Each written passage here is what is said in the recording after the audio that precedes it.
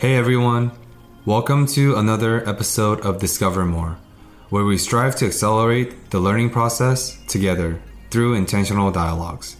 My name is Benoit. And my name's Aiden.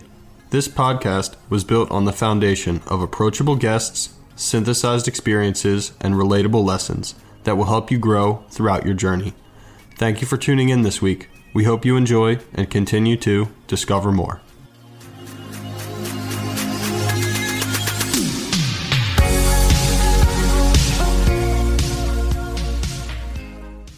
Good afternoon, everyone. In this week's episode, we are not doing any interviews and we are not speaking with any guest, but rather Aiden and myself, we realized how much has the role and the importance of fitness for our past decade in our lives. I personally have experiences of lifting religiously for about 7 years, and Aiden has been lifting in the fitness culture and the fitness regimens in about 6 or 7 years. And we want to kickstart off this new year and this new decade of 2020 by synthesizing some of our lessons from our experiences and some of the hacks and lessons that we learned with ourselves and some of the research from other friends of ours, trying to consolidate into something that's tangible and something that's easily digestible into 20 hacks to make 2020 the healthiest of your life. With that being said, I want to turn the mic over to Aiden for him to share some of his journey and what are the greatest lessons and what are the key takeaways that he's learned for the past 7 years of his fitness journey. Sure. Thanks, Ben. And I'm really excited to jump into this topic because it's something that's played a large portion in my life for, the past decade or so. I want to first say that I don't think anyone has like a weight loss problem. That was, myself included. Whenever I knew that I wanted to lose weight, you knew how to do it. It's just eat your vegetables, eat less calories, and exercise more. But I think the problem lies in regaining the weight, and making sustainable change is the real issue at hand. I definitely grew up very overweight. I was very athletic, but my obesity was the thing that kind of held me back through a lot of those things. I played goalie and played handler in Ultimate Frisbee, meaning I was like basically the quarterback. So it was always trying to work around my, inability to run through that. So then fitness came into my life when I was in college and started lifting pretty similarly to how most people, just looking at bodybuilding.com and reading magazines and all of the extraneous information that's out there. But it really took until once I graduated to kind of settle in and figure out where I want to consume content from and what is actually truth and what is actually people trying to sell you things. I think there's a lot of BS information out there these days, which is the tricky thing because neither Ben nor I are personalized trainers or educated in exercise science, but what we are is lifelong learners, and we're very diligent about the research we do and compare sources between different articles and different researching. So what we've done is create 20 lessons or 20 hacks that really outlines the biggest lessons learned that we've learned over the past 6 to 8 years. So once I really found a steady stream of research and really started to figure out what was right, what was wrong, I've definitely embraced the fitness and nutrition over the last few years. Most notably in 2019, I've finished a precision nutrition certification, which basically is a giant textbook of nutrition information and then how to actually be a coach. So although I'm still starting to just work with clients now, I have definitely educated myself on what different nutrition modalities work and why they work and how to make change in those different areas. And I guess just some quick background on where I am now with fitness. In 2019, I did 2 half marathons, a Spartan race, and, continue to work out every morning. So it's not that we have everything figured out. We're certainly still improving, still growing every day. There's, still exercises that I struggle with, but I think for the average person, we've learned a lot and transformed a lot using fitness as that key pillar.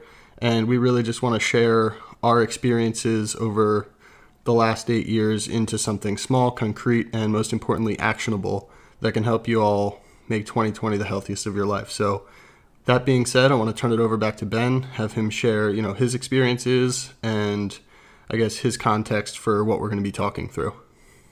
Thanks, Aiden. Yeah, so similar to Aiden, I did start my fitness journey about 7 or 8 years ago. And him and I, we share similar experience where we both were considered as chubby and overweight, which definitely affect our self-esteem and our confidence. And there were definitely various aspects to bullying and other adversity we had to go through because of our weight problems that many people do share in this current culture in the Western society. And so the reason and the first why, I guess, that prompted me to start the fitness journey, because I simply wanted to lose weight so I don't get bullied by my friends and I just, look better and, I guess attract more girls and be more popular.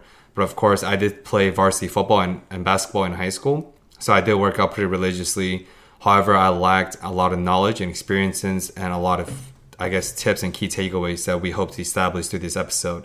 And yeah, and I did really start really working out in the morning after my high school and college, because Penn State is such a big school with such a wide range of athletes, people from all over the place with different physiques and different wealth of knowledge.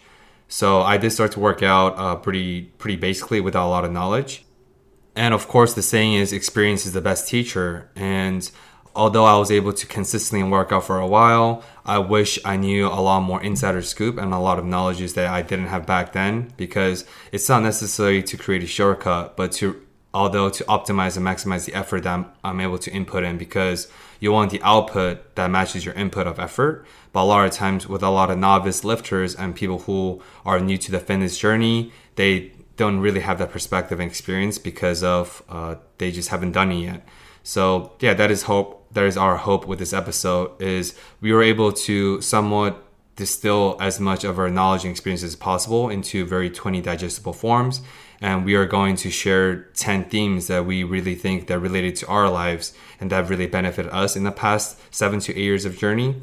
And we also have broke down and distilled 10 other more specific key takeaways and pointers that we hoped to benefit some of you guys in this new journey for the new decade and the new year. Because what a lot of problems that we do see is everyone does work out super passionately, enthusiastically for the first 3 or 4 weeks of January. And then, of course, everyone knows that the gym is super packed, the wait is long, and there's a huge influx of new people signing up for the gym memberships or yoga or whatever other favorite workouts there are. But after the month passes, the gym is decongested. There's no more people anymore. There's less traffic because people think they've achieved their goals of whatever that goal may be, but it's not a sustainable goal. And like what Aiden talked about in the beginning, the US does not have a weight loss problem, but a weight gaining problem, because how are you going to maintain the progress you've made? Because what is the point of making all that progress and inputting all those efforts just to lose them all over again and just repeat the same step and the same goal over and over again? So hopefully with these 20 hacks to make 2020 the healthiest of your life, we can effectively to help out some of you guys out there with some of our lessons that we learned personally. Our goal and our intention that we hope to achieve through this episode is to really tell and explain to people that it is more important about to being sustainable and to have intention that is long-term, but not a fad or something, a quick hack or a diet that could help you just for like a month or two, but rather true, sustainable, and long-term goals that are beneficial for the rest of your life. Thanks. Really well said, Ben. So with that, we're going to jump into our list of the 20 hacks to making 2020 the healthiest of your life. So first being clarity is key. Really getting clear on what are your goals, what are you trying to do, and why that's important to you. So I think a big distinction here to make is goals versus intentions, because with goals, they're very specific, they're very relevant, and usually have a time circumstance to them. So I want to lose 20 pounds by next month. You give yourself a timeline, you give yourself an actionable goal, and basically throw everything at achieving that goal. So the great thing about getting clear on your goals is that it has accountability. You can hold yourself accountable. It's timely. You can really get clear on what you're trying to do. And I think that's really important because you need to know where you're going in order to get there. Like, what's the saying? If you don't know where the target is, you shoot the arrow and it's never going to land where you're going. In a health and fitness journey, obviously there's numerous specifics and really more actionable things, but before you start working out, before you start going to the gym, really sitting down and figuring out what you want to do is, I think, the crucial part, because that really dictates where you end up going. Yeah, very well said, Aiden. And of course, like I talked about, if you don't know where your goals and your intentions are, it is very difficult for you to get there because you don't even know what you want by doing this journey. Whether that is to lose 20 pounds, lose 30 pounds, get back in shape, or to train for a marathon, you have to identify where you want to go to be able to maximize and optimize your effort to get there as efficiently and as effectively possible. I do want to quickly make a quick distinguishment between goals and intention. So I know some people don't like to set goals because when you set a goal to do X, Y, and Z, and some people may only achieve X or Y, and they didn't really achieve Z, and they might perceive that as failure, right? That might be really defeating for them, and they might never want to set those goals again. And that is why fitness and getting healthy or getting back into shape, whatever other goals it may be, it is the toughest thing to do because of that defeating mindset. So if that is the case for you, I'll recommend using the terminology intention instead, because you have a certain intention of achieving a certain outcome, but it's not really a goal because that intention doesn't really go away. So maybe you fall short of the intention you've set for that year, and maybe you didn't quite hit all X, Y, and Z yet. But that is not necessarily saying you've failed of X, Y, and Z, but rather to have the perspective of you had the intention of achieving X, Y, and Z, and you achieved X and Y. And you can consider and view those as progress and process you've going to that eventually. So if goals is not something that you're comfortable with, I recommend using intention. But nonetheless, what is important is to have a clear identification of what you really want to control the outcome. Because once you are able to control the destination, outcome would happen and will happen invariably so. Yeah, I'm really glad you mentioned that, Ben, because that was definitely something that I was experimenting with in 2019. So for my fitness goals, I had both a goal and an intention. My goal being I wanted to reach 1,000 pounds between my bench, squat, and deadlift. And my intention being I'm living an active and optimized lifestyle.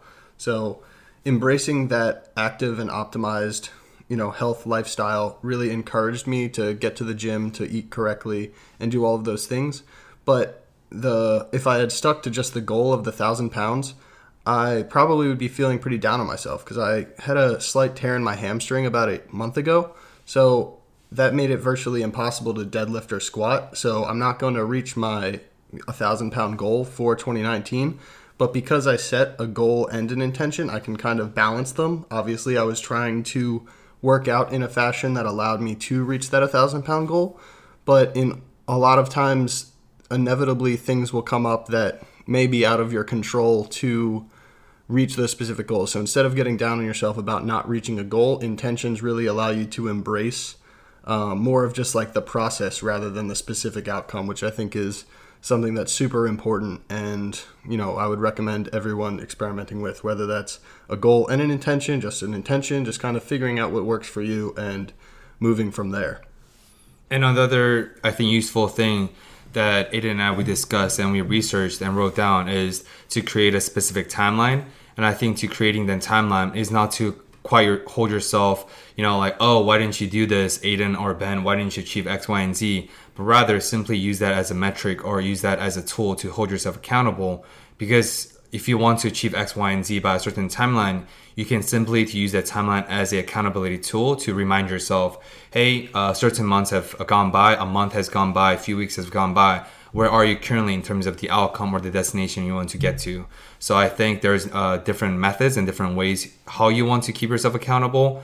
But the few things that we discussed and we wrote down are you can simply write those intentions or goals down, or you can make a recording of where you want to be in the end of 2020, the end of the new decade. So there's not really a one-way fit for all methods or different tools, but it is definitely, I think it is very useful to establish a timeline for yourself that is realistic. Because if my strength is only at 40% right now and I can only bench, 240 pounds, it's not realistic for me to set an intention or a goal to hit 315 pounds by the end of the month. There's no way for me to increase my strength by 400% in a month. That's just not realistic. Maybe if I take a boatload of steroids, maybe. But so I think it is important to establish a realistic timeline to hold yourself accountable so that when you look back on it, you can either taper your effort or either up your intensity, however that may be. Nice. From there, I think we'd like to go into number 2 or hack 2 of find your why. This is also very tied to clarity is key. So this is basically getting clear on your why or your motivation for doing things. most people probably won't have, like, you can definitely get healthy without having a why, because there's so much motivation and inspiration. What do people call it? I guess motivation porn and stuff like that. Just like hop on Instagram, watch a motivational video, and you're ready to run through a brick wall and get to the gym. But finding your why really boils down to getting clear on why you do the things that you do, why getting in good shape is important to you. And this is crucial when things get tough, right? So having a why is really going to be the game changer of when things get tough, when, external stresses come up, when work gets challenging, or when, you're not really looking to get out of your bed and go to the gym. Having a concrete why is really important to fall back on when things get tough, because ultimately that determines your consistency. If you have a strong why, if you really believe in why you're doing the things that you're doing, then you can ultimately, accomplish anything. Why is a intrinsic motivation, right? And of course, there's numerous literatures and studies, and everyone knows this. Intrinsic motivation and incentives are more lasting and more durable than intrinsic motivation, because external incentives and external motivations, they fade very quickly. But having your why as your intrinsic motivation and having why as your compass and your true north is when you get lost, when the journey gets tough, like what Aiden was pointing to, having that true north, having that why as your reason to guide you and to get back in track, I think is very, very important. And it is definitely one of the most important lessons we've learned in our journeys. Yeah, absolutely. This really rings true for me, because I can't tell you how many times I lost 20 pounds and then was super stoked about losing 20 pounds and then went right back into my poor habits, my poor eating habits, my poor exercise habits. So having an external goal of losing 20 pounds in a month sure is great until you actually reach that goal, because then you just fall back into the way you were doing things. But actually embracing a strong why, a strong intention, really allows you to move through the challenges and create that long-standing sustainable change that I think we're all looking for. So our third hack is starting small. And I think this may be one of the most important that we talk about, because when a lot of people, myself included, start a fitness journey of wanting to go all in, they say, all right, it's the new year, it's a new decade, let's throw everything I've got at it. We're going to start tracking macros. We're going to get to the gym 6 times a week. We're not going to take rest days. It's unsustainable. Going from someone who works out maybe once a week into 6 times a week, inevitably that's just a giant gap that isn't a sustainable change, because eventually you're going to get overwhelmed and burned out. So we really want to emphasize starting small. I was having this conversation with a friend earlier this week of how I get to the gym at 6 a.m. every morning. So this didn't start as a gym practice every morning. It started as 5 push-ups on a mat every morning, just to build that habit of actually moving my body, getting started with the day, and embracing that exercise and first thing. Because I can tell you now, if I wanted to go to the gym 5 times right in a row, that would never happen. It's really building the momentum. Once you can do 5 push-ups, then you can do 10 push-ups.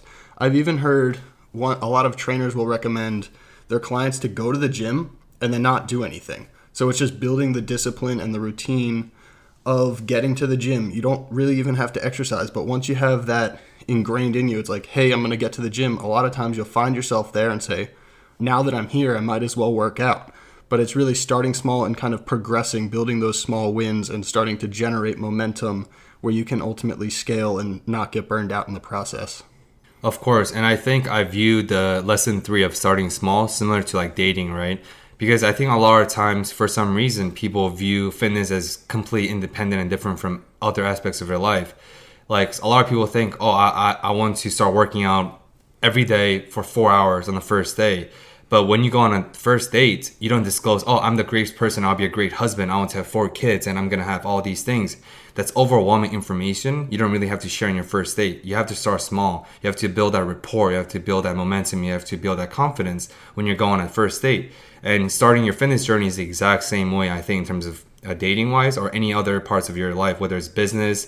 Nobody goes all in on their first business, right? You assess your risk assessment, other benefits, other upsides and downsides.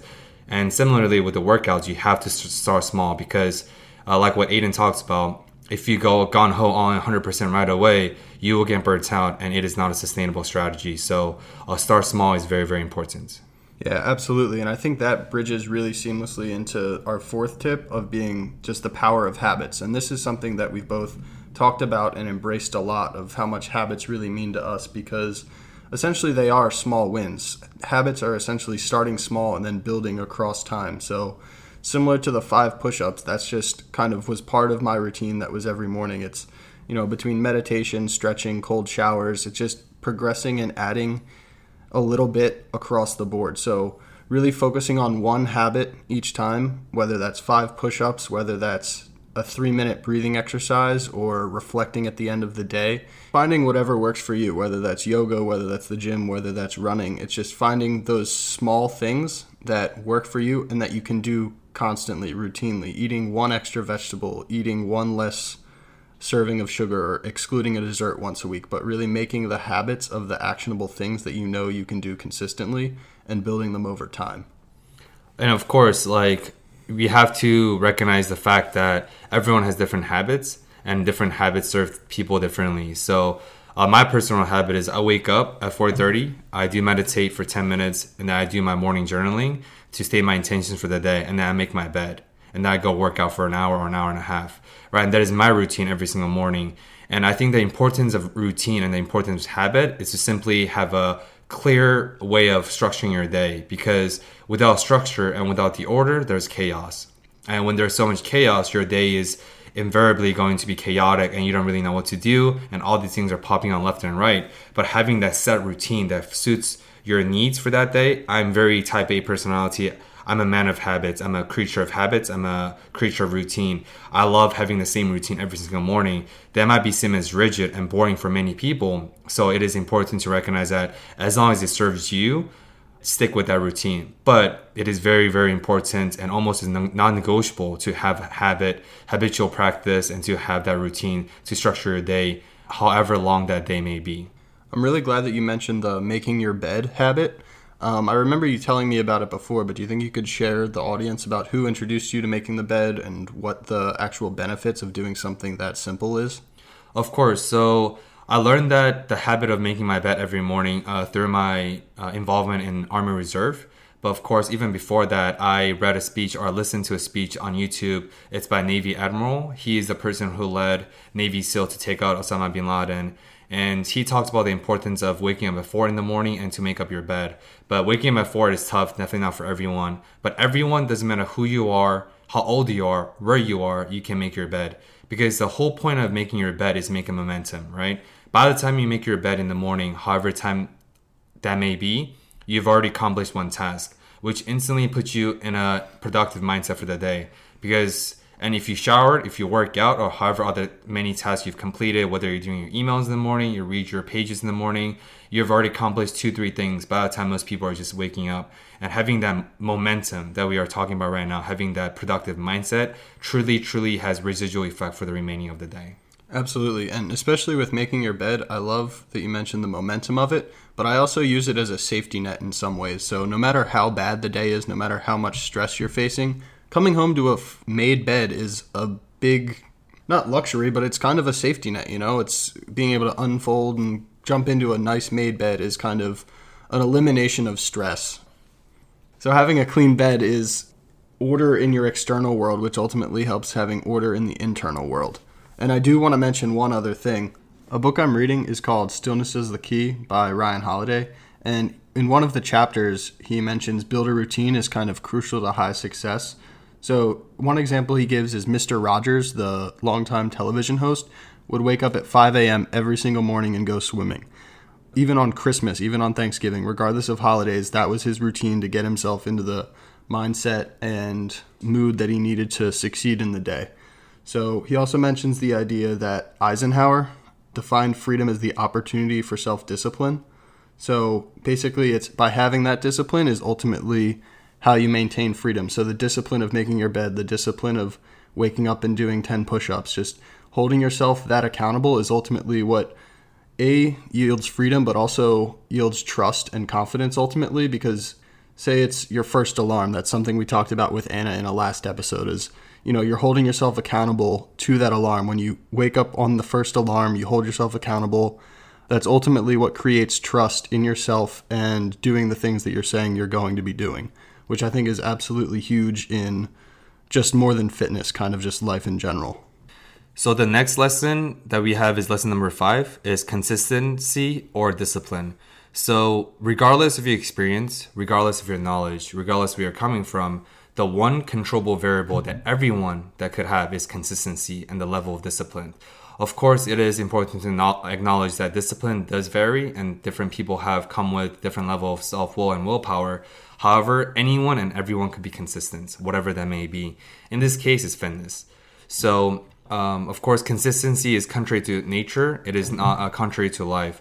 So, of course, the completely consistent people are the dead. And, of course, it is impossible to be consistent 24/7.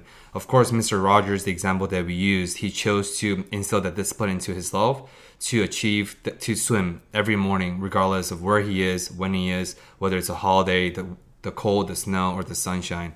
Even though maybe you may not be striving to achieve that level of consistency, you still have to recognize the importance of being consistent in life. So if you want to work out, if you want to do things, if you're not consistent, if you're not at least hitting gym a few times a week, 4 times a week, however that number you determine, how are you going to get to that destination? Because input invariably dictates your output. And without the input, there is no output. So yeah, really well said. There's not a lot more I can add to that. We kind of talked through it with the habits and starting small earlier, but one quote that I really like is by Abe Lincoln of discipline is choosing between what you want now and what you want the most.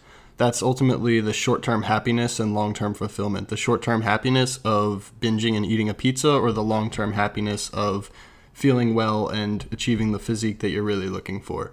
So that's something, discipline and consistency that we really encourage everyone to embrace. No matter how small the action is, it's really the discipline of doing that small action over and over and over again that compounds and builds the momentum that we're all looking for.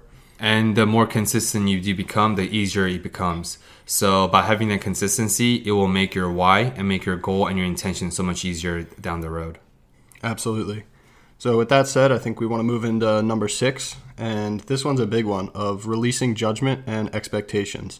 So this is kind of a complex one because there's so much judgment and so many expectations in all aspects of fitness, right? So judging yourself for falling off the wagon or missing a workout. A lot of times, I've personally done this myself. I know it's pretty widespread of, you go to, say, a family holiday party and you try and be really strict for 6 hours or something, and then you have a beer or two and then eat a few cookies, and then it's like fuck it, I'm off the wagon, might as well be all off the wagon. So all of a sudden, a 500 calorie surplus turns into a 5,000 calorie surplus just because you flip that, call it fuck it switch for lack of a better word, but really not judging yourself for making those small mistakes and not letting those spiral at the end of it, I think is a big part. And that's internal judgment. And then external judgment, not really judging others for what they think of your fitness goals or what they think of their own fitness goals, right? We're all just trying to be better than we were the day before. So removing all sorts of both external and internal judgment, we think, is a pretty crucial piece to this process. And of course, the main and the important reasons why you want to manage or release judgments and expectations of yourselves and the others is because you have to understand that everyone has different circumstances. Everyone comes with a different degree of experiences and knowledge. So how are you supposed to compare yourself with Arnold Schwarzenegger or other very well-established fitness entrepreneurs or fitness influencers or a lot of other jacked and yoked people you see in the gym? They probably have been working out for 20 years. You're comparing your point A to their point Z or point Y. It's different. It's just not a fair comparison. This reminds me of my first month of working out. I remember I was only able to put on, I think, 15 pounds on each side, which amounts to about 75 pounds, right? Whereas I was seeing other people benching 225s, which is 245 plates on their sides. I look like a weak sauce, I was nervous. I was like, oh man, all these bros and all these people just judging me hard. It's like, oh, look at that Asian kid just benching 75 pounds. What a weak sauce. It's pathetic. If I let those judgments get to me, I would have never started working out. I was like, oh man, fuck it. I'm not going to work out. I'll never be amount to what other people do. I'll never amount to 225 pounds. I'll never get big. I'll never get yoked. I'll never get ripped. Whatever those crutches and whatever those excuses may be, and all those comes from because of other people's expectations and their judgments. But also one thing that I did learn myself, and I'm sure Aiden could relate to this, is people don't give a fuck. They don't care if you're benching 75 pounds, 145 pounds, or 6,000 pounds. You tell a lot of times I remember I used to flex in college where, I'll tell girls that I go on dates with, yo, I deadlift 315 pounds, I bench 185 pounds, I squat whatever.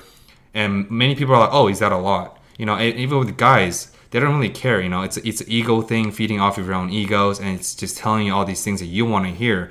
But people really, really don't care. It's on your head.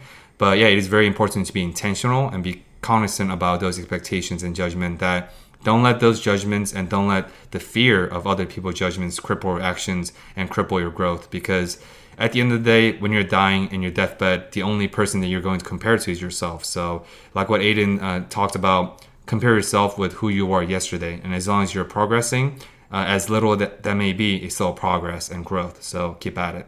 Most definitely. Really well said. And I love the portion that you mentioned of judgment within the gym, because I've definitely learned this throughout the last few years. For the longest time at Penn State, it was essentially that kind of, what do other people think? Was my form bad? What are people judging me for within the gym? But kind of the shift I've had afterwards is, A, no one cares, but B, most people in the gym are just excited to see you doing the work, right? As someone who knows how much good fitness has done for me, anyone, no matter what the size, what the athletic ability, what the age, I'm just excited to see them in the gym doing whatever that thing is. I mean, sometimes they're a little strange in what their workouts may be, but if they were to ask, it wasn't a judgment of why were you doing that. It's an enthusiasm for trying to help them improve in some way that's possible. And a big thing there is kind of the saying of what you give out comes back. So that's a big way why I was able to kind of remove the judgment I felt at the gym just by not judging other people at the gym, So regardless of what they were up to, what they're doing, how much that they have disagreed with what my current belief system is, they have different goals, they have different circumstances, and not judging them for those ultimately lets me go into the gym stress-free, not worrying about judgment of others. So I think that stop judging other people and you won't feel as judged is a pretty crucial part within gym dynamics. And another portion of that, we just talked about releasing judgment, but more releasing expectations, I think is equally important. Because like we said with the goals versus intentions, you can get upset about not making a certain goal or having an expectation of losing so much weight in so much time. So by releasing the expectations and embracing the process, we're big Philly guys, the whole trust the process mindset of embracing that journey of getting better rather than the opposite side. It's ultimately the process where all of the value lies. So releasing expectations, embracing the process is pretty crucial as well.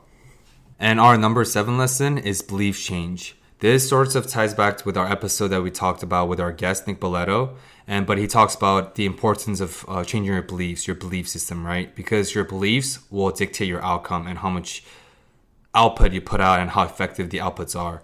So it's like the idea of fixed versus growth mindset.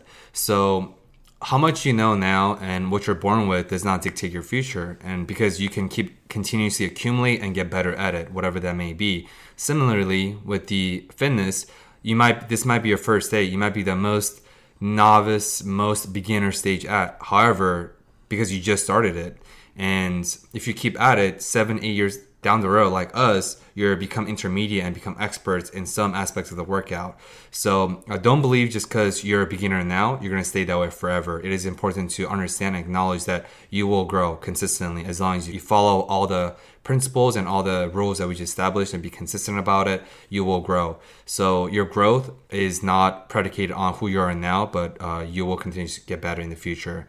And, that also reminds me of, like the idea of metabolism.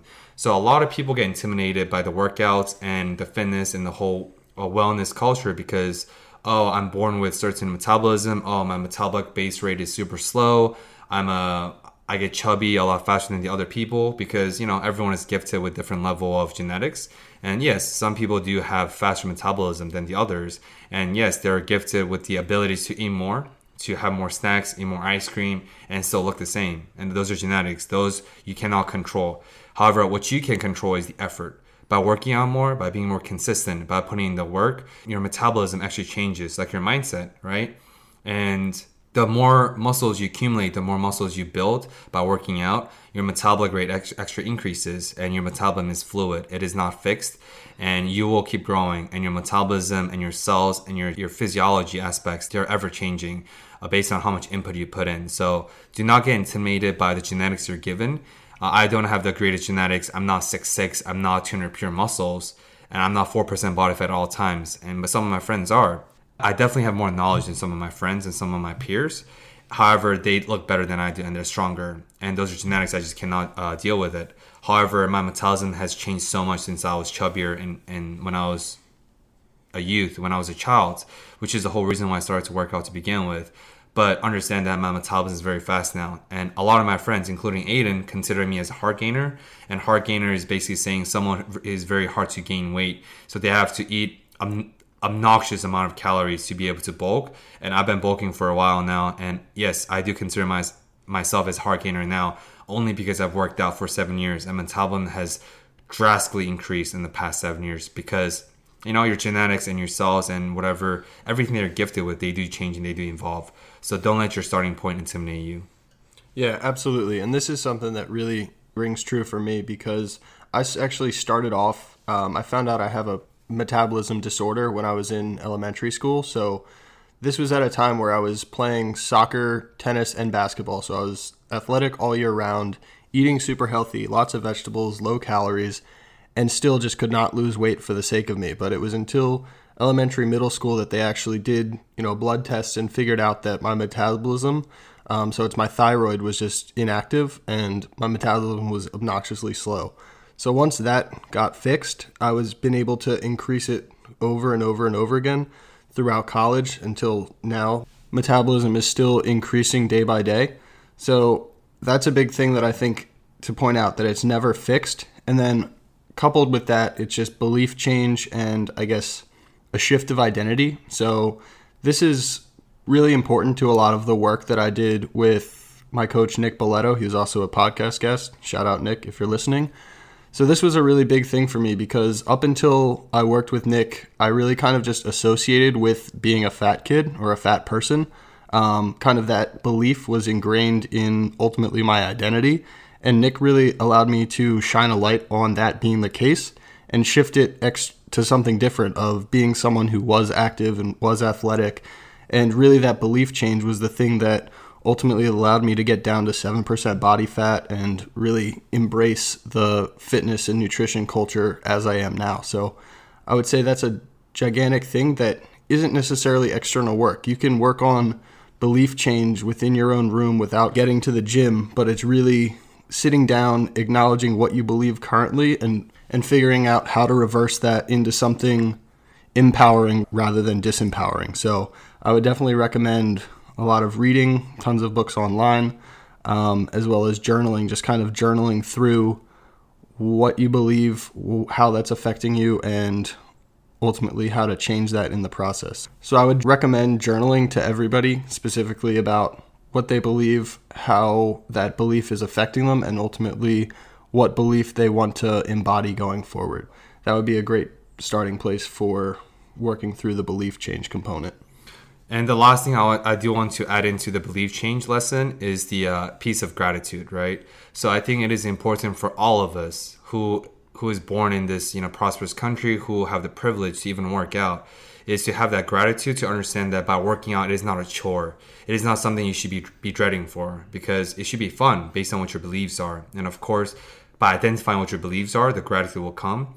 But in terms of the gratitude piece, it's important to focus on the good, right? It's like the mental health component where you should be grateful that you have the option to pay for a gym membership to work out in this gigantic setting, this communal space with other people who have the same goals and intention.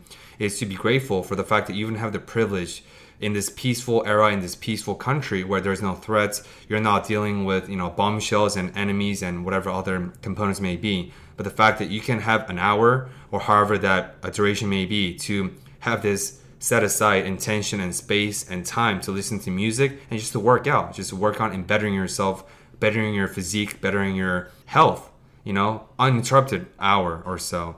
So be grateful and have that gratitude, because it definitely is a privilege of working out. And I think it is the importance of having that perspective will definitely add on to the belief change lesson.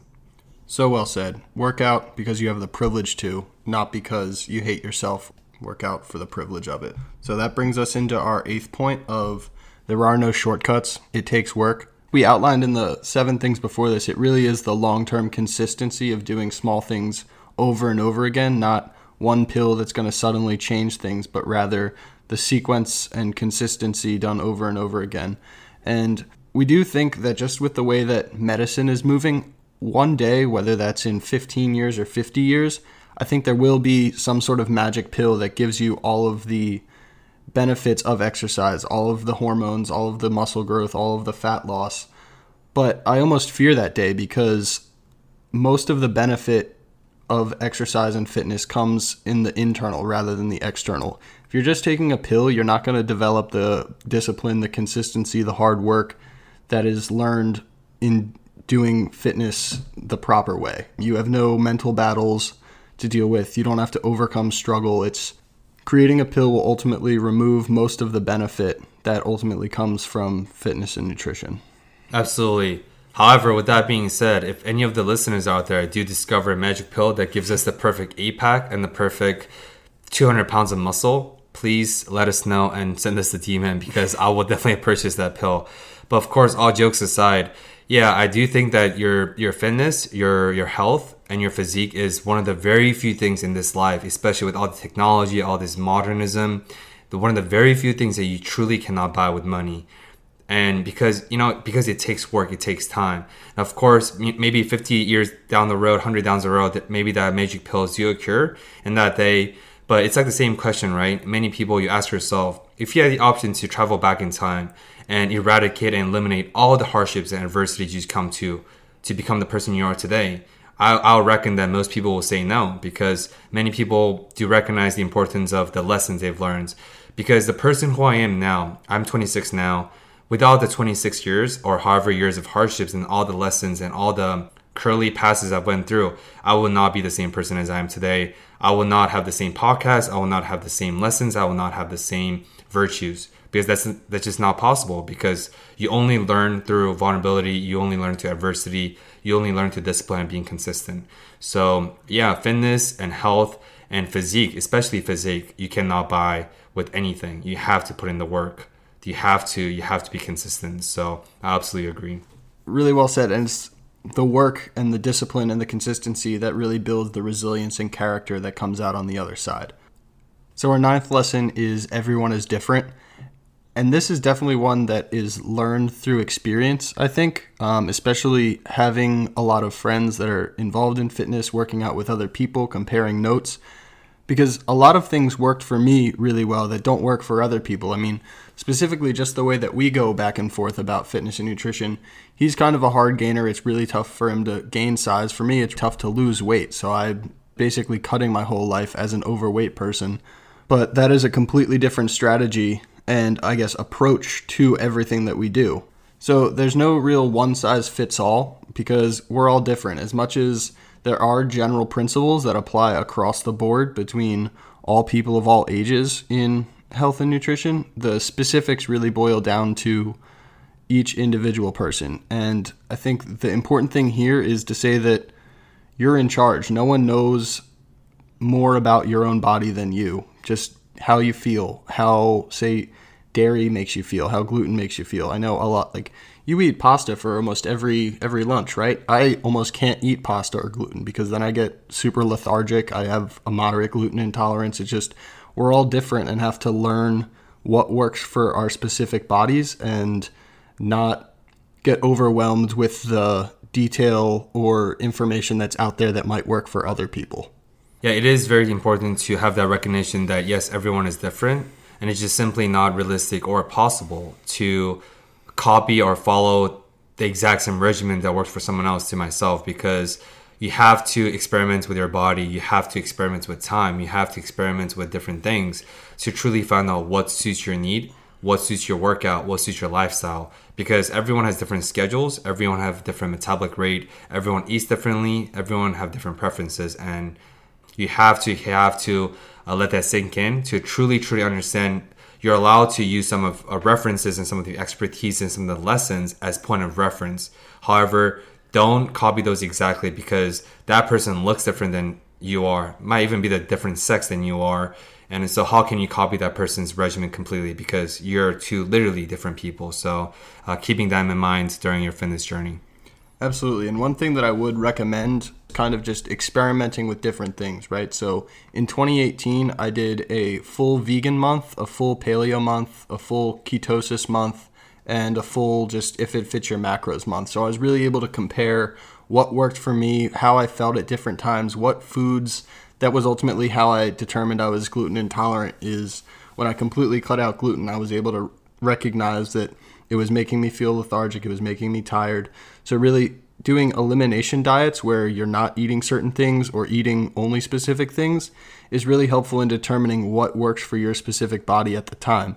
And a big thing here is that certain things I think work at certain times very well, right? So in the summer when there's lots of fruits and veggies out, there's the sun, I think a plant-based regimen definitely does a lot of good for a lot of people.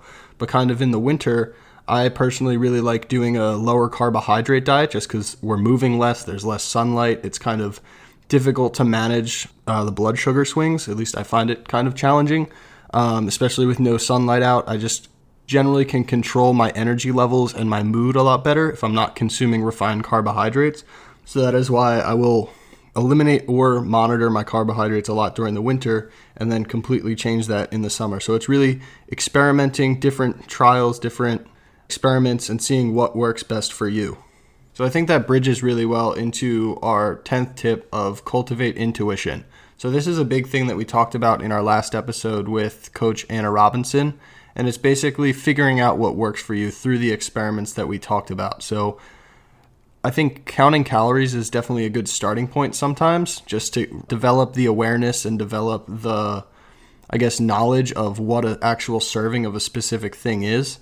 But most people don't want to count calories the rest of their life. This is something that I've done for months at a time, but ultimately living a happy life, I don't want to have to be counting calories when I'm out at a dinner party or out at a restaurant. So it's really figuring out intuitively what to eat based on what your body is saying. And ultimately that comes down to experiments and really listening, getting clear on how you feel, what's making you feel those ways, and how to manage your food choices accordingly. And the importance of cultivating intuition, or in this case, developing your intuition, is that, after a while, you don't have to bring a measuring cup with you. You don't have to bring a food scale with you wherever you go to wait. You're like, oh, wait a minute, let me measure exact 30 grams of sweet potatoes with a burger. That's not realistic, right? And you don't want to be a burden to your company, to whoever you're with, whether you're dining out at a dinner party or with your family. So you will get to a certain point through enough experimentations and through enough experience where you can just gauge it very well. They're like a ballpark where, this is about 500 calories, or this is about 40 grams of protein, 20 fat, 40 carbs. Whether you're doing with macronutritions or whether you're counting calories, you will have the intuition and you will be able to have the capacity and the ability to gauge that with your eyes. So, and it makes your life a lot simpler. And that's where I currently am. I haven't really tracked exact calories or macros in a while. And of course, granted, I am bulking. So I'm basically on a seafood diet where I eat what I see. But I do track my protein, because protein is a little bit hard to develop even with your intuition. But however, with carbs and other intake, I can gauge pretty accurately most of the times, because I took the time and the consistency to develop and cultivate my intuition.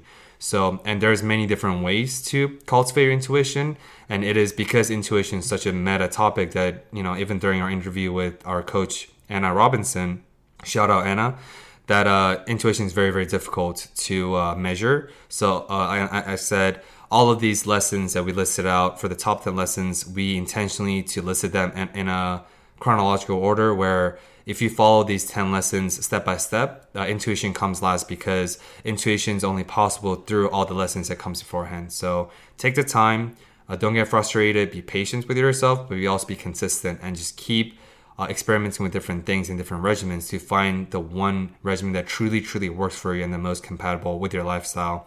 And do you like that? And that's a good easy way to make this fun, make this sustainable, and make this most importantly effective in terms of your growth. So a big thing here is, I think, to point out the importance of food, not just for a nutrition standpoint, but also the social dynamic of food. Because I was definitely on the far spectrum of, call it OCD, about food consumption when I was really tracking, really taking everything into account of what I was eating. You know, there was a period of time where I was measuring my spinach, measuring my broccoli, which was great for obviously nutritional purposes and great for developing that expertise and that knowledge about what is what and how many calories are in each thing. But it ultimately was sabotaging my relationships. It was sabotaging my relationship with food.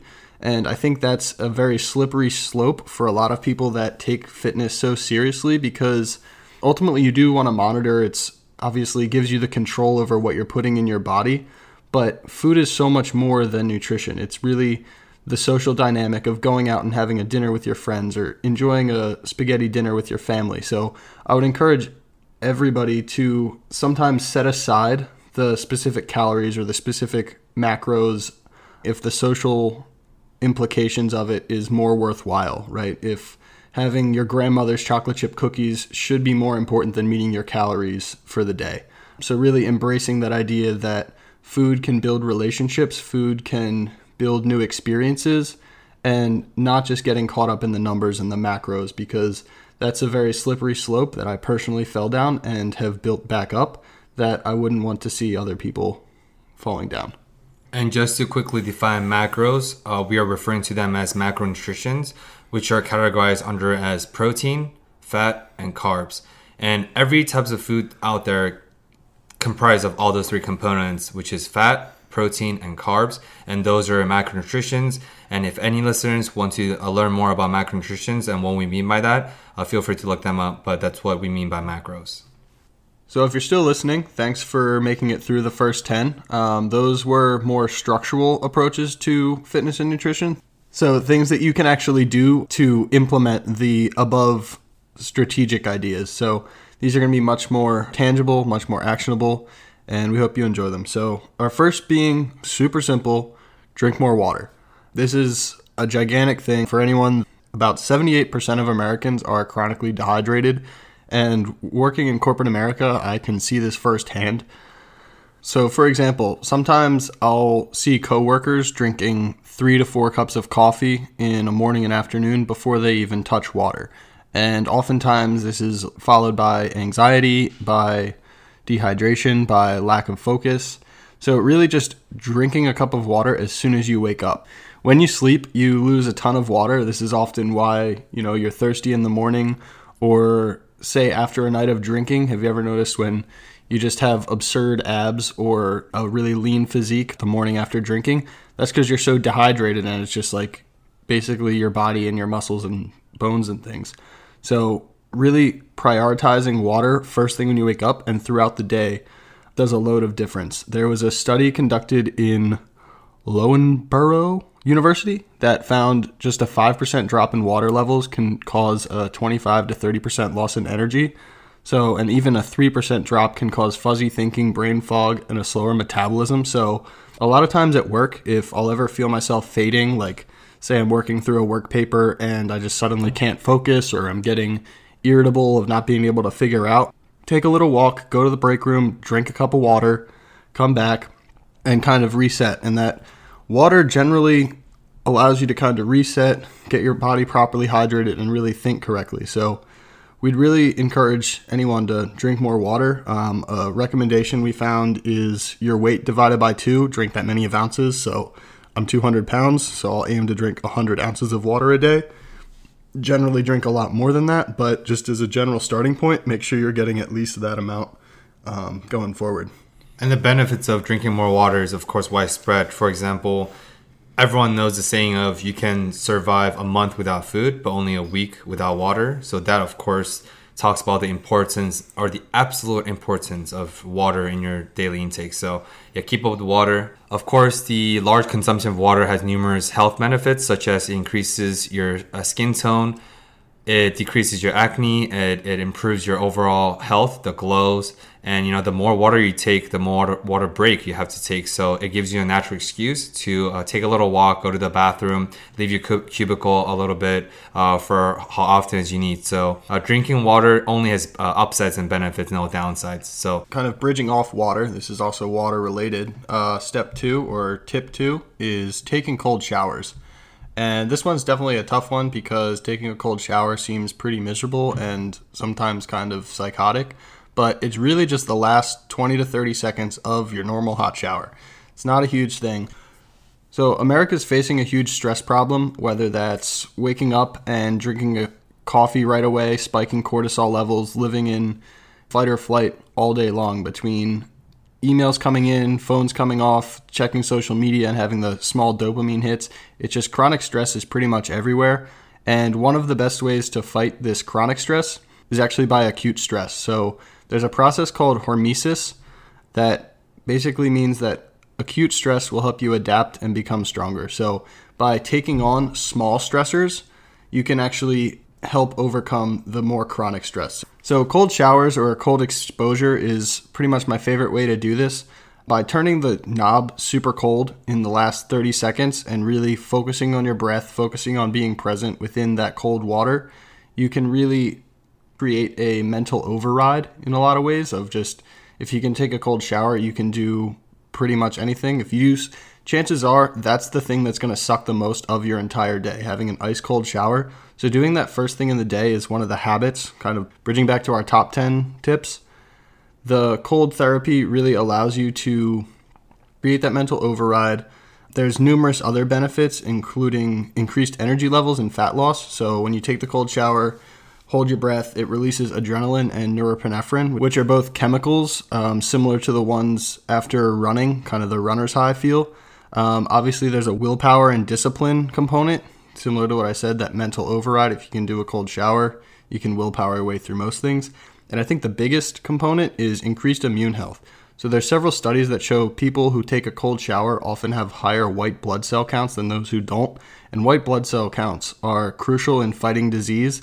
And I can say firsthand, I've been taking cold showers for the last 2 years and knock on wood, still haven't been sick. So not as much of a cold, not as much as flu in 2 years just from having that consistent cold shower every single morning. So can't recommend them more. Yeah, I agree. Aiden did tell me about the cold shower benefits, I think last week when we were brainstorming for this episode. And I took my third cold shower in the morning. I know this is a weekend, but I wanted to be consistent with the habit building. And yes, it is absolutely brutal. The last 30 seconds, I don't really know the benefits as of yet because it has been so brief, but it does wake you up immediately. The cold shower splashing against your face and your hair, it does make your skin pretty silky smooth aftermath, at least for me. And it does give you that residual energy and that awakeness for the remaining of the day. So I would strongly recommend to try this out for those people who are, want to experiment a little bit. Yeah, and the big thing here, it's a method called the Wim Hof method. Kind of when you're in that cold, if you just try and face it straight up, it's going to be very, very challenging. So only by focusing on your breath are you actually able to control your body through it. So the idea here is to do very short in and out breaths for 20 to 40 times. So 40 times until you feel yourself not being able to breathe well. And then you just and hold. So you bring that last 20 to 40, bring the last deep breath in and hold and just stay there present under the cold water. And that's the thing that really boosts those chemicals, boosts the adrenaline, norepinephrine, and gives a lot of the benefit. Because if you just kind of stand under there, it's going to suck a lot. But by implementing breath and focusing, being present on that breath exercise, you're really able to withstand a lot colder conditions than you would have expected. And I'd really recommend anyone to check out Wim Hof's Instagram or any of his training modalities out there. He's always seen sitting shirtless on mountains such as Everest or in like full blizzards just because he's maintained such a strong practice of this and really been able to do it exceptionally. So that would be a great reference to anyone that wants to learn more. The minor and very tangible and immediate benefit I think of when you take a cool shower is, especially in the winter, which is currently season that we're in, you take a last 30 seconds of cold shower and you come out, usually because you take such a hot shower, the contrast temperature between the shower and then the bathroom, you're usually freezing your ass off. You're freezing because you took a hot shower and now the temperature is cold. But by doing this, you'll be able to remove that barrier, and the aftermath will feel a lot warmer, even though it's the same temperature. So that's another immediate benefit you'll be able to feel at the end of the 30-second cold shower session. So our third tip is also pretty simple. Just simply walk more. Take more steps throughout your day. I think most people these days, at least people that are listening to a podcast, probably have smartphones that all have, tracking devices enabled. Just Apple Health. I'm not sure what the Android version is, but I'm sure they have numerous step counters that just GPS, see how far you take. And the thing here, a lot of people say, take 10,000 steps a day, but that could be unrealistic for people that sit at a cubicle or just don't have the accessibility to walking that much. So it's really taking a clear look at how much you're typically walking. Say you take 3,000 steps a day, increase that gradually. Just really increasing that maybe 1,000 steps, which is just 10 minutes of walking. But that extra 1,000 steps burns 44 calories, which isn't an exceptional amount, but done over time and allows you to scale up, keeps you burning calories throughout the day, increases your metabolism, and just encourages good health. There's a quote from Thomas Jefferson that I really like of walking is the best possible exercise. Habituate yourself to walk very far. So that clearly shows that people have been walking for the longest time. I think regardless of the circumstance, the sedentary lifestyle is definitely very prevalent around culture these days.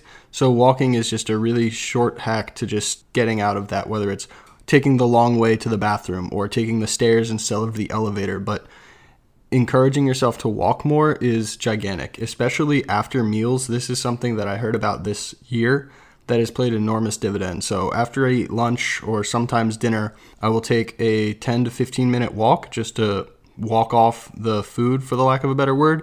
And there's lots of studies that show walking after a meal increases satiety, so meaning you'll stay full for a longer time. It also controls blood sugar spikes. So say you eat that refined carbohydrate, instead of your blood sugar spiking, it'll kind of mellow out if you're actually using those carbohydrates for movement rather than going into that full stupor that we all know after Thanksgiving and Christmas dinners. So whether it's post-meal, whether it's in the morning, or just even to and from work, we'd really just encourage anyone to walk as much as possible.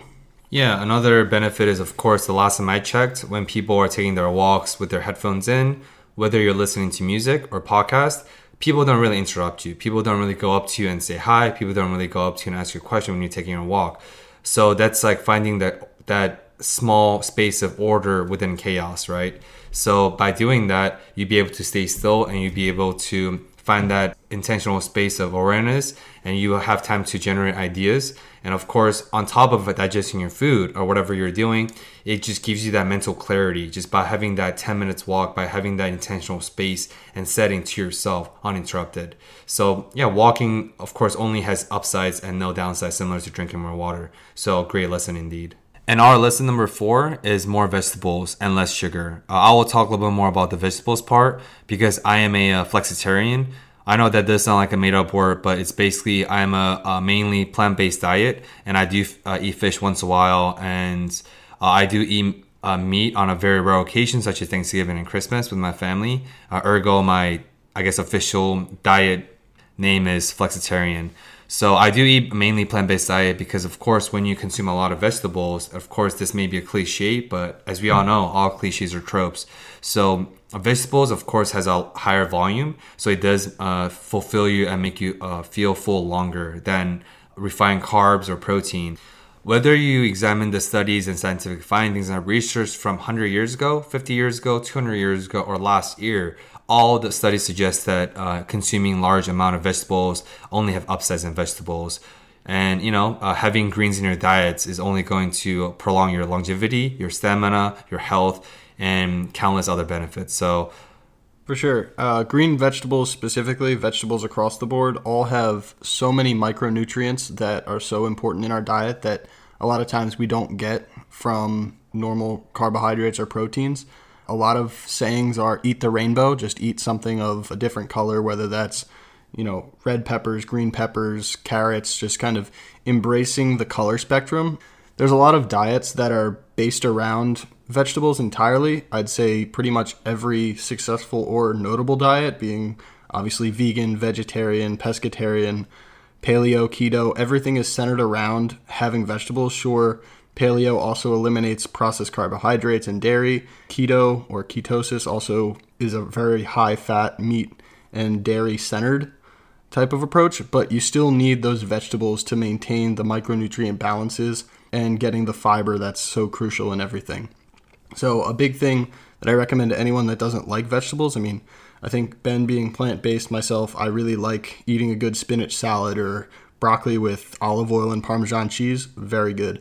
Or even Brussels sprouts with bacon. You can make your vegetables taste good. A big hack that I've learned this year was eating your vegetables with a high-fat condiment, I suppose. So like I mentioned, oil on broccoli or bacon with Brussels sprouts, because that high fat allows the micronutrients and vitamins to be absorbed quicker. A lot of vitamins are fat soluble, so you can digest and absorb the material better if you're eating them with fat. And most importantly, they just taste good. If you put enough Parmesan cheese on pretty much anything, it's going to taste good. So say even if you don't like these specific vegetables or any vegetables for that matter, supplement with a greens powder. They still don't taste great, but you can buy them at any grocery store, and that gives you kind of the concentrated vitamins that you'll need throughout the day, which I'd really encourage. And then bridging into the less sugar part, this is a tough thing because sugar tastes really, really fucking good. Christmas cookies, Thanksgiving pies, it's just kind of prevalent everywhere. But the example I like to give is giving kids sugar. So if you babysit or you're a parent or whenever you're around kids, you know that if they eat candy and then an hour later they're just a giant asshole. They've got the blood sugar swings, they're all tired, they're cranky. We're the same way. We can moderate our moods a little bit better than kids, but the chemical component of what's happening with the sugar is exactly the same in them. Yeah, once the sugar's taken in, blood sugar goes up, you're super hyper, super alert, super energetic, feeling really good for about an hour. Blood sugar goes down and you're crashing. You want to take a nap as soon as possible. So this is super interesting to me, especially in corporate America, when we're seeing, say it's Patty from accounting's birthday and everyone brings cake at 10 a.m. If I eat a piece of cake at 10 a.m., there's no way I'm going to be able to focus and actually get work done for the remainder of my day. I have this conversation a lot of, I'll get all of my work done in the morning because generally after lunch I can't think at all or I can't focus. I have to get everything done in the morning because of that afternoon crash.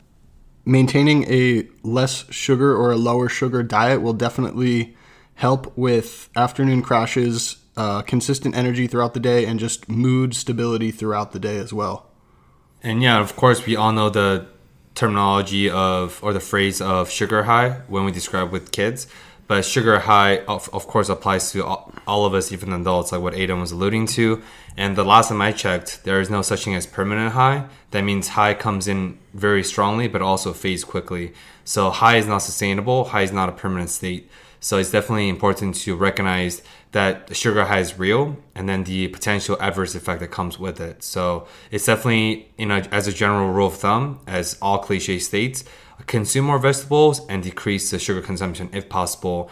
But at the end of the day, we are not dietitians. We do not have medical backgrounds in health and nutrition as of yet. However, we really do believe these lessons and tips could be used as a general point of reference as long as they suit your own need and your lifestyle. That leads us to lesson number 5, or tip number 5, supplements consciously. So of course, we talked about in our general first 10 theme lessons that there is no such thing as magic pill. However, what we do have is supplements. Of course, it is not necessary to consume supplements to able to do whatever lifestyle that you need to work out. Supplements aren't needed. However, if you want to, from our experience, to maximize your outcome, I do believe it is a necessity to take certain supplements. Of course, now there's such an array and a widespread of FDA-approved supplements. There's all these things that are fads, but we're just going to stick to the basics. Some of the supplements I do take personally, I have multivitamins, fish oil, and creatine, and other protein powders, and I will talk a little bit more about multivitamins. Of course, as the title or the name of the supplement suggests, it's a multivitamin, so it's a quick way to take a pill or two which has comprised of different multivitamins, whether it's vitamin E, vitamin B, vitamin C, vitamin D, whatever that may be. Just take a pill or two every single day habitually to consume the adequate amount of vitamins that are needed for the day. And another thing I do take in terms of for my fitness purposes and my fitness intentions is creatine.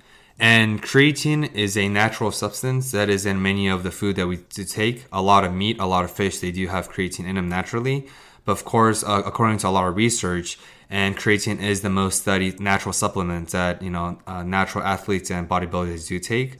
You have to take an optimal level of creatine, in most cases 5 grams per day, to optimize your workout. And because what creatine does is increases your ATP conversion, and which means more energy, and it also increases water intake in your muscles. What that means is by intaking creatine before the workout or after the workout, as long as you take creatine during the day, the timing is not as relevant as the act of doing.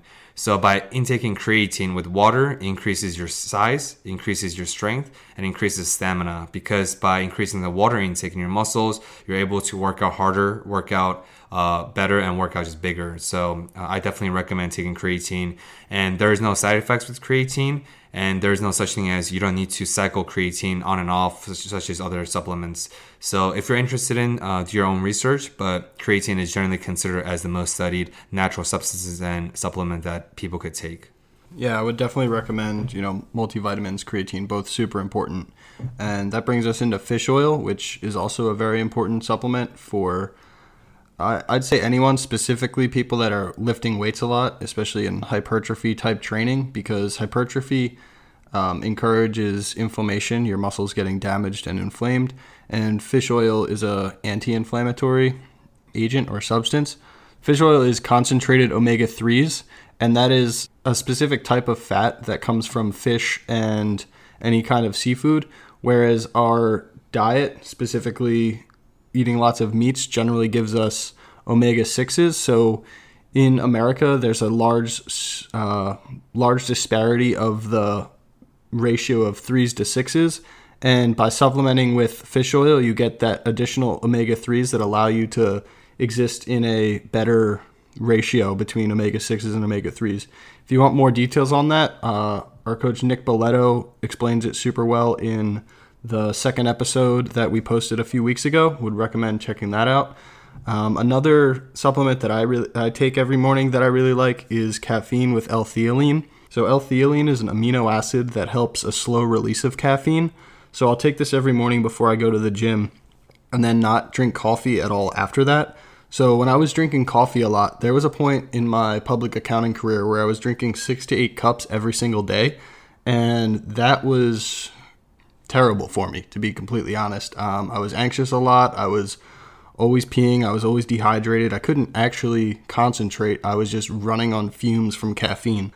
The interesting thing about coffee and caffeine is it doesn't actually give you energy. It just blocks the receptors in your brain that make you think you're tired. So that's why you get that tremendous caffeine crash, because when you're out of caffeine, then the receptors suddenly open and then you can tell that you're tired. So you almost have to ride that train of cup after cup after cup.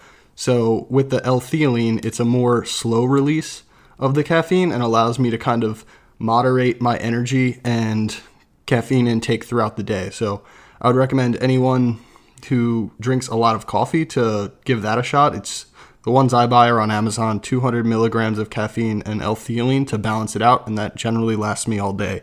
And then the last supplement we'll recommend has been an absolute game changer for me in both studying, focusing, and even exercising, and it's called lion's mane.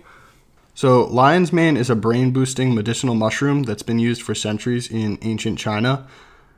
It works by stimulating the production of nerve growth factor and brain-derived neurotropic factor in your brain. So what these are small proteins that increase the production of new cells in your brain and strengthen existing ones. So NGF helps your brain grow and function correctly, while brain-derived neurotropic factor creates neural networks and supports brain longevity. So most big-time neurological programs, such as anxiety, Alzheimer's, Parkinson's, are associated with low BDNF levels. So while there's not a ton of research out yet, there are several studies that indicate that the brain-derived neurotropic boosting effects of lion's mane could alleviate the symptoms of anxiety and depression. So I use this a lot during my work days, kind of right before I have a big project or a big deliverable. So I found it really improves focus, memory, and mental capacity, reduces inflammation, alleviates symptoms of depression and anxiety, and like I said before, may protect against dementia in the long term. So I would recommend anyone that goes on long runs or has to really focus in and work for an extended period of time. Lion's mane is that, call it all natural Adderall feel, where you can really lock in, focus, find your flow state, but not have the illegal aspect of it, B, the Adderall is an amphetamine, which is essentially meth, so I wouldn't recommend people doing that regularly. I mean, everyone who's taken it knows the come down of Adderall, I would say. So I would recommend lion's mane as the conclusion of our, supplement recommendations. Of course, with all the lessons we're sharing, but especially with lesson number 5 with the supplements, we do recommend everyone to have that healthy level of skepticism and do their own research. But these are the lessons we felt personally that are effective to us. But if you're interested in any of the supplements we're currently taking and all the supplements that we've listed, we would strongly encourage everyone to do their own research and do a little bit more readings before they decide to implement their supplements. So this brings us to our 16th tip: eat with balance and get sufficient protein. So like we said earlier, everyone's different. Everyone has different bodies, so different foods might work differently for them. But the overall idea of just eating with balance, like we said earlier, eating the color spectrum, getting lots of different foods, and then sufficient protein is a pretty big thing. So a lot of experts will recommend 0.6 to 1.0 grams per pound of protein per day, depending on your goals and your level of experience.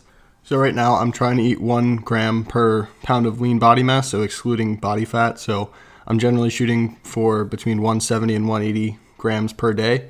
And that can fluctuate depending on my goals for the year or what I'm trying to do at that point in time. So the big thing with protein is it's crucial in building muscle. It's what your body actually needs for muscle synthesis and putting on that strength, putting on that muscle that people may need.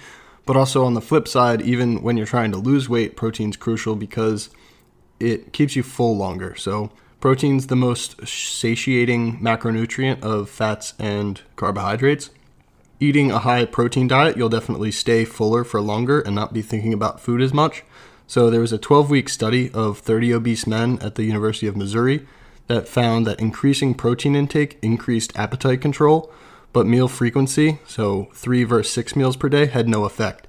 So that's saying that as long as you're getting that high amount of protein, no matter how you're spreading it out through meals, the meal frequency doesn't matter, but actually eating that higher amount of protein will keep you fuller for longer, which is pretty massive for anyone trying to lose weight or even just not be full. I mean, being hungry is no fun, so eat your protein. And just to close that, it's very important to note the title of this lesson 16 is sufficient amount of protein. So if you consume over amount of protein or more than you need, those unused protein will get converted into stored energy, which is essentially what fats are. So definitely get sufficient amount based on the level of activities and the level of expertise and the level of experience they're dealing with. So we're not saying only eat protein, just eating 300 grams of protein. That does you no good. That only is going to make you gain weight. So it's important to take a sufficient amount of protein based on your activity level. So from there, we're going to bridge into some of the more fitness related elements. Number 7 being just lift heavy weights. Something that I kind of had to learn the hard way because for the longest time, like I've mentioned throughout the episode, I've always been trying to lose weight. So when you're always trying to cut, you're always trying to lose weight. A lot of times it's get on the treadmill and just run for as long as you can, or do as much cardio as possible, lift some circuit-based training. So I would be doing, say, box squats and then jumping jacks and then like high knees or something, but just constantly trying to keep moving and just keep the energy moving. So while this ultimately allowed me to lose weight at the time, it was potentially harmful in the long term because your body responds to the signal it's getting from your exercise. If you're running a lot, it basically says, hey, conserve the mass you have, try and hold on to any type of body mass. So the people that are doing like an hour of cardio a day, that's basically stomping your metabolism into the ground. If you do cardio after cardio and don't eat enough food, then your body's going to try and hold on to its weight as much as possible. Whereas if you're lifting heavy, you're actually going to trigger anabolic hormones in your body, meaning that it's going to create the signal that your body should create muscle and ultimately improve your metabolism. So this was absolute game changer for me when I came out of college and started lifting a lot heavier and actually tracking how much I was lifting, what sets and reps and volumes I was doing, because it ultimately increased my metabolism. So even though I was doing far less cardio, there was a point in time where I was doing an hour of steady state walking on a treadmill on a steep incline 6 of 7 days of the week. But during that time, I was miserable because I was on a treadmill for an hour every morning, and I still wasn't losing weight just because my body was used to that, my metabolism was used to doing that. Whereas now I can still lose weight without doing any treadmill work, just by manipulating my metabolism through heavy lifting and doing HIIT-based workouts for small periods of time. And of course, as we all know, there's a positive correlation between your strength and your muscles.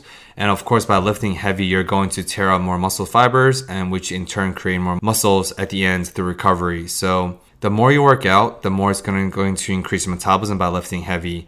And I often like to relate to a car analogy to a lot of friends who are interested in fitness culture or fitness routine. So if you were compared to two cars, and a car is an SUV and a car is a sedan, if you don't know anything about cars like myself, we'll simplify this to saying, let's say a car A has 1,000 horsepower and car B comes with 600 horsepower. And in this case, 1,000 horsepower are a metaphor for your muscles, your metabolism. So of course, naturally, if you were to ask yourself, which car burns more fuel? I would say most everyone would guess it's car A that comes with 1,000 horsepower compared to a car that comes with 600 horsepower. So how do you burn more fuel? By increasing your horsepower. And how do you increase your horsepower? It's by increasing your base metabolic rate. And your metabolism, like we talked about in the earlier lesson, is they will grow. It's not a fixed. So naturally, by increasing your weights, by lifting heavy, you're going to increase your metabolism and you're going to increase your muscle composition. So from our experiences, whether your goals are to bulk, to increase your muscle mass, or to cut, to achieve a shredded or a more lean physique and outlook, lifting heavy weights is going to ensure to optimize, to maximize, and retaining your muscle composition and your strength. So lifting heavy comes with a lot of upsides and very little downsides. Our lesson number 8 in terms of the specific lessons is lesson 8, different training splits. So of course, if you go online, whether it's bodybuilding.com, whether you're scrambling from your friends, getting those free PDF files or whatever the outlet may be, there's such a wider range of training splits available in the current programs. And there's new programs coming up every year. And I've lost count how many there are. But I'd say there is generally 3 traditional training splits. One is for a lot of beginners and novice lifters, such as myself 6-7 years ago, is Brill Split. So Brill Split is super easy to implement, and it's basically, actually, I don't know why they call it Brill Split, but it's probably because it's basic. But it's usually traditionally, such as like Monday, it's generally chest and tri day. So that means on a Monday, you're working on your chest muscles and your tri muscles. And you work out chest and tris traditionally because they're supplementary muscle groups. But I know some people do chest and bis, chest and legs, whatever that works for you. But Brill Split is generally considered as having 2 muscle group in that one day of lifting, whether you're working out 3 days a week or 4 days a week, which is what I did for years. And yes, it is effective. And during your first year or first couple years of lifting, because your muscles aren't saturated with workouts and your muscles aren't used to working out very heavy or to work out to begin with, you're going to naturally make a lot of compound growth. You're going to grow exponentially for the first year or two, regardless of the amount of training splits. However, I do wish that I had the option or the knowledge to know about more advanced training splits or other variations training splits, which leads to my second type of training split, which is a push and pull. So push and pull is what I've done for the last couple years and during my intermediate lifting days.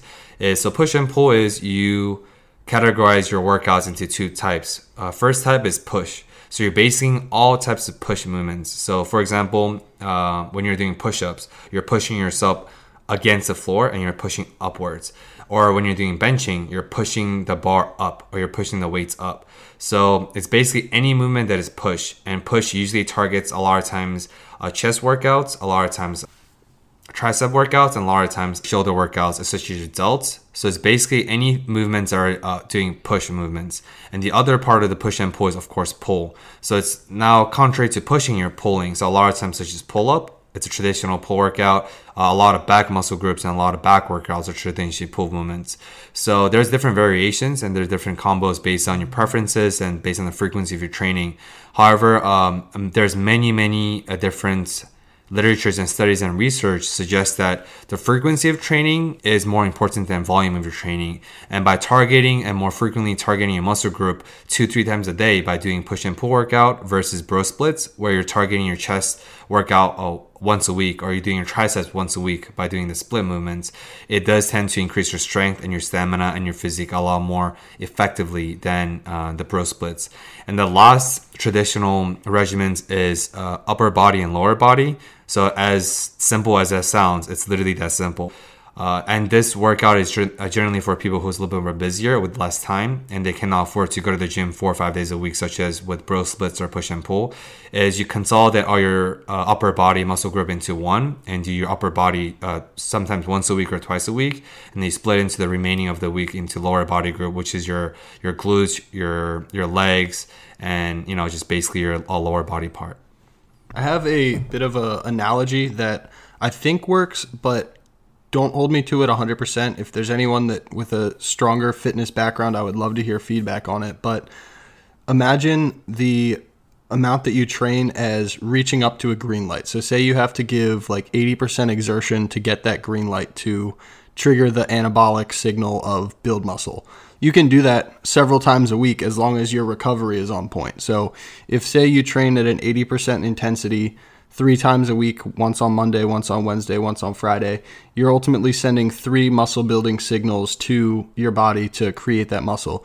Bro split, you're only going to train that muscle group 1 time, but you're going to go at it at 100%. So the reasons why I don't like bro splits is because then you can't walk or feel any part of your muscle. Generally, that's when you get super sore because you're doing everything to failure. You're just absolutely massacring whatever day that is. Say if it's back day, you're doing loads and loads of volume. Yeah, you hit that green light, but it's only 1 time. You're not triggering that muscle growth signal to your body more than once a week. So a lot of times I personally plateaued here for 2 years, I think it was. So by training the way I do now with more frequent approaches, so an upper or lower body trade-off or a full body 3 times a week, I think is way more accessible because it's lower volume, lower intensity, but higher frequency. So you don't get as tired, you don't get as sore. It allows your body to recover faster and still triggers that muscle building signal several times. So again, I'm speaking from my experience. I hope that analogy kind of made sense. Yeah, that's a great analogy. And then the similar analogy that comes to mind is, I guess, practice makes perfect. And of course, there's no such thing as perfect in this context. But if you want to get stronger at your chest workout, if you want to get stronger at your back workout, you just got to do more of that muscle group. You just got to increase your frequency of the training. But so by doing more, you will get stronger at that part. How do you get better dating? You go on more dates. How do you get better at business? You make more business risk assessments, or you talk to more people. So I think by doing more, you're generally going to increase the efficacy of that muscle group pretty effectively. So yeah, that's a great analogy. Of course, I do want to preface by saying the lesson 8 in this case is different training splits, and it is only pertinent to, I guess in this case, men. And of course, maybe training splits would also be applicable to a lot of females out there.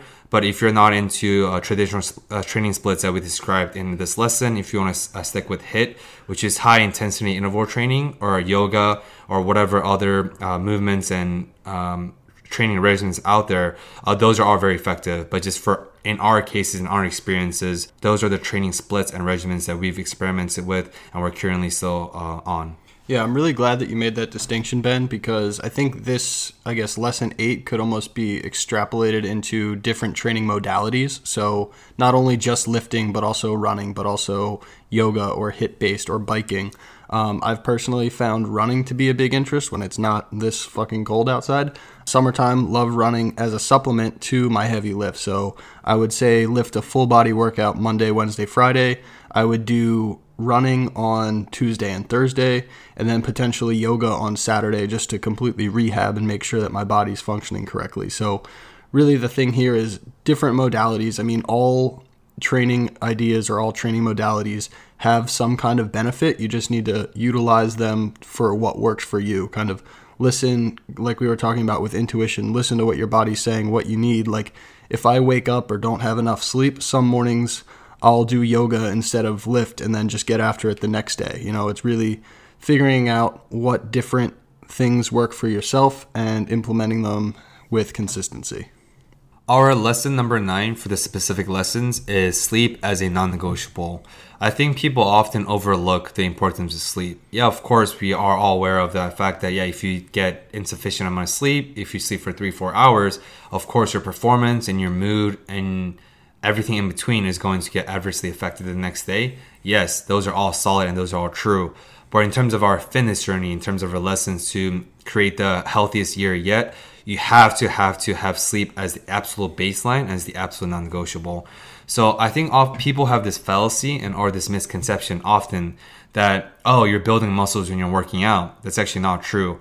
By working out, you're actually tearing your muscles. You're actually tearing up your muscle fibers to create more in addition to that. But the muscles you're growing and you're building muscles, and the muscle growth actually occur during the recovery session, which is sleep. So of course, during the recovery, your body's going to convert all the nutritions and everything, all the energy you've intake into repair all the muscle damages and all the damages you caused during the workout. So what happens if you only work out super hard and super consistently? Yes, those are a valiant effort. But by not sleeping or neglecting sleep as an important component of your muscle growth, your muscles aren't going to have enough energy being converted to repair those damages. And those damages are going to perpetually affect your muscle growth and all the goals and the intentions you're trying to achieve. So it's very important to prioritize sleep if you want to optimize and maximize your output. Yeah, sleep is so important. This one really rings home true to me because there was a period of time where I was just overtraining way too much. Basically, when you're overtraining, you're exercising too much and not eating or recovering enough. So your body never gets to recover all of the muscle tears that Ben was talking about, right? So there's a period of time where I was doing a lift every morning or 3 to 4 mornings a week. And then I was doing HIIT 3 to 4 evenings after that workout. So with something as high intensity as a HIIT training workout, as well as heavy lifts, my body just wasn't able to recover in time. So I was often groggy, fatigued, just did not feel well at all. And I wasn't sleeping enough.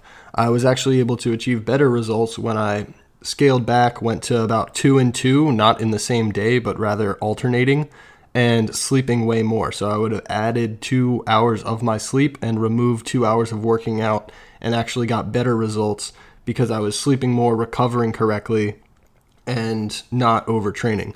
So as much as we can say prioritize sleep, there's obviously a lot of resistance in the process of getting adequate sleep. Most notably just cool stuff to do at night, whether that's watching TV, surfing the internet, playing on your phone. But these things are all crucially interrupting our circadian rhythms or the way our bodies like to sleep. So a big thing here that I was introduced to this year was the impact that blue light has on our bodies, specifically our melatonin production. So melatonin is the chemical that we naturally produce within our bodies that triggers the circadian rhythm, basically tells you when you get tired and when you should wake up. So ideally, your melatonin should be high when you're about to fall asleep. But blue light, so the lights that come from televisions, your cell phones, if you're not on sleep mode, as well as your laptop, that decreases melatonin, and ultimately why it's often hard to fall asleep after watching Netflix or TV or even just writing an email late at night. It's because that blue light from your devices are disrupting your melatonin production and subsequently your circadian rhythm. So we'd really recommend implementing sleep strategies or bedtime routines. Specifically, mine is removing my device or going on airplane mode about a half hour to an hour before I'm actually going to fall asleep. And then for the longest time, I would journal or reflect on the day on my laptop. and I noticed that even though I have a program called Flux, recommend getting Flux on their laptops because that actually takes the blue light out of your screens. It's kind of like a dimmer, more yellow look. That's super helpful with blue light at night, but also just writing on an actual pen and paper kind of removes screens altogether. And the airplane mode component, I think, is also really big because when I wake up in the morning, there isn't, 50 or so notifications of just Instagram, Twitter, text messages, whatever. I'm actually able to wake up, I guess, on my own accord. And in short, to summarize all that, lesson number 9 is basically saying lifting and the workout itself, they do not create muscles, but ultimately it is the recovery and the sleep that optimizes your muscle recovery and your muscle growth. So I think it is very important to truly have sleep as a non-negotiable in 2020. So our last tip of 20 ways to make 2020 the healthiest of your life is pretty simple. It's meditation or a mindfulness practice. So this is something that has been both crucial in both Ben and I's lives in 2019 as a whole. It really stemmed from me reading the book Stress Less, Accomplish More by Emily Fletcher in January of this year. So since reading this book, I've meditated every morning for probably 90 to 95% of the mornings, just as a complete habit. After reading this book, I would recommend to anyone to buying it. It really explains how much good meditation or a mindfulness practice can do for all elements of your life. So the big thing with meditation is just stress reduction. So as we talked about earlier, sleep is definitely important. It's, the recovery aspect that's really building the muscles and maintaining the fitness element of it. But by meditating, you don't have to sleep as much because it shifts you from sympathetic into parasympathetic nervous system. So sympathetic is when you're in fight or flight, you're constantly alert and awake. This is what it comes from when we were ancestors and had to keep an eye out for predators and things. We were constantly in sympathetic, looking around, constantly in chronic stress, which is the way a lot of us exist these days when there's constantly emails coming in, constantly caffeine intake. Whereas now meditation allows you to shift into that parasympathetic system, really get present with your breath and present with the moment, because that ultimately lets your body relax and recover, which has been one of the biggest facts. Another benefit that I've found is the connection of right and left brain. There's in the book that I read, Stress Less, Accomplish More, they outline a study that it's been several years, probably decades long, where people who had been meditating for longer actually have larger corpus callosums, which is a part of your brain that connects the right and left hemispheres. So often the left side is associated with more structure and rigid analytical thinking, whereas the right brain is more creative, intuitive art forms. So the argument in that book and the scientific studies is that by meditating, you can kind of seamlessly transition between analytical and intuitive thinking more often. So kind of thinking through an issue and then trusting your intuition or trusting your gut for it. Learning all these lessons through experience as well as the books that we've read. My overall idea or analogy for meditation is imagine a 2-turn knob or a 2-turn radio. So on one knob, it controls how internally aware you are. It lets you get still with yourself and recognize your own internal ideas or thoughts, really lets you get clarity on a lot of the things you're thinking and why you're thinking those things.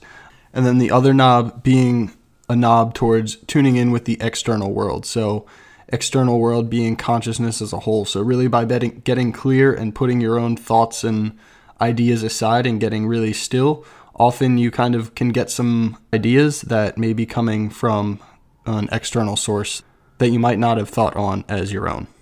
Yeah, Aiden, I think that is a great analogy to help people understand the purpose and the scope and the power and the effect of meditation. So I like to simplify that a little bit for some of the audience because it is very meta. So it is definitely a radio, but the way I look at it is by practicing meditation, by doing meditation, it instills that stillness within you to be present with the current moment. And of course, the catalyst in the book that helped me to embark is The Power of Now with the insider tips and insider scoop from Aiden. But the way I look at it is a radio, right? But most of us, we think a lot. However, the reality is we're simply enslaved to our mind. Like, we're not in control of our minds. Our mind is control of us. And we're constantly cluttered with all these ideas and self-dialogues that we have absolutely zero control over. And, that's why your head hurts after a long day, because you're thinking of all these thoughts that are generating in your mind that's outside of control. So by meditating, you're simply creating a space, in this case radio, to control the volume in your head. So you get to turn down the volume as you meditate more by being in tune and being more in sync with the thoughts you actually want to think about. So meditation definitely helps you to allocate your thoughts and the ideas the way you want to, versus the other way around where your mind is simply controlling your thoughts. So meditation is definitely helpful in that way. And of course, the audiences and you guys may be asking, all right, Aiden and Benoit, how is meditation helping and how is it tied to the lessons of fitness?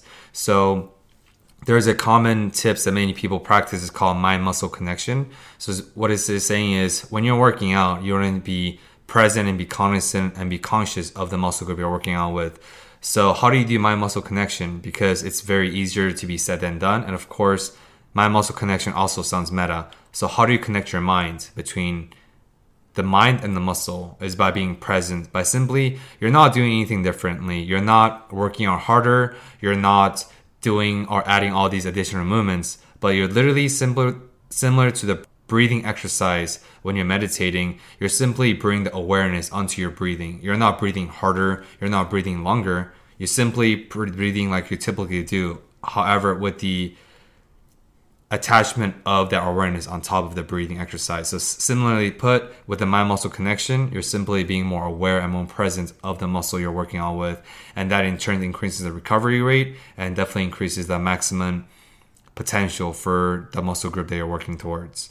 So yeah, and then everyone meditates differently. I know our last guest, Anna Robinson, she meditates through a flame meditation. She stares at a flame candle because by looking at a candlelight, the flame is present because what candle is lit. So by doing that, it effectively induces you into that meditative state by being present. So I think the whole point of meditation is not this deep, out of the world, crazy experience or practices, but it literally is simply a practice and a habit to be still, because we're constantly surrounded by, distracted by all these obnoxious things going on, whether it's social media, whether it's our phones, TV, entertainment, our friends, or alcohol, whatever the factors may be. We're never being still. We're always surrounded by endless streams of entertainment. So we don't really have a space and a setting to be intentional about what we're thinking, what we're doing at this very moment.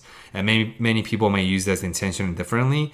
But at the end of the day, what is important is to truly set aside that time and the intention to be still. You're not looking at your phone. You're not talking. You're not looking at the TV. You're not listening to music. You're just being still, and to truly being in sync with your mind by practicing to be present at the moment. Because what I like to tell my friends or my clients when I'm working is what happened in the past are stories. Present is now, and what is in the future are an idea or a concept. The future hasn't happened yet. The future has already passed. So by focusing on the present at the exact moment, you're going to help you be in sync, whether with the external realities of this consciousness or whether it's helping you be in sync with your internal world by turning up the knobs with the radio. But I think it is a great analogy, and we definitely recommend doing meditation as a great, effective tip and a lesson in terms of maximizing your workout output, maximizing your health, or just maximize the overall well-being of whatever you choose to tackle on that day. So to summarize everything we just talked about, the meditation boils down to one very simple idea.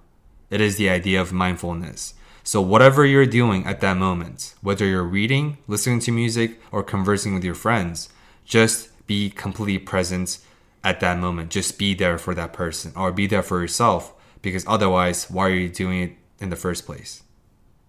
Yeah, really well said, Ben. Can't emphasize enough how much meditation has really helped this year. So with that being said, I think we want to come full circle and I guess briefly go back through all of the themes and tangible ideas that we talked through. So from the top, clarity is key. Find your why. Start small. Embrace the power of habits. Find consistency and discipline. Release judgment and expectation. Change your beliefs. There are no shortcuts. It takes the work. Everyone is different. Cultivate your intuition. Drink more water. Take cold showers. Walk more. Eat more vegetables and less sugar. Supplement consciously. Eat with balance and get sufficient protein. Lift heavy. Embrace different training splits. Sleep is a non-negotiable. And lastly, meditation or a mindfulness practice. So we really, really appreciate anyone that's made it through the whole episode. We really think these specific strategic ideas and tangible takeaways can help anyone that's looking to make a difference in their 2020 healthy lifestyle. And again, they're kind of the 20 big lessons that we've learned from the better half of the decade, our fitness experience. So we really hope that this provided value and help you guys make 2020 the best of your life. And with that being said, we invite everyone with any feedback if possible, but these are generally the principles that we like to operate and we've operated in the past. And we truly, truly believe if you were to follow these 20 lessons or these 20 hacks that we've distilled into, hopefully in a simplistic format, you can truly optimize your growth, whatever that growth may be, whether it's your fitness, your workout, your muscle mass, or whatever other intention and the goals you've identified with for this 2020. But we would like to invite you all together collectively to make this 2020 the greatest year and the healthiest year of this new decade. And thank you so much for listening until the end. Thank you for listening to another episode of Discover More. We release a new episode every Monday on Spotify and Apple Podcasts, and would really appreciate if you have subscribed and shared this with your friends. We hope you enjoyed this episode and join us next week in the journey of discovering more through intentional dialogues.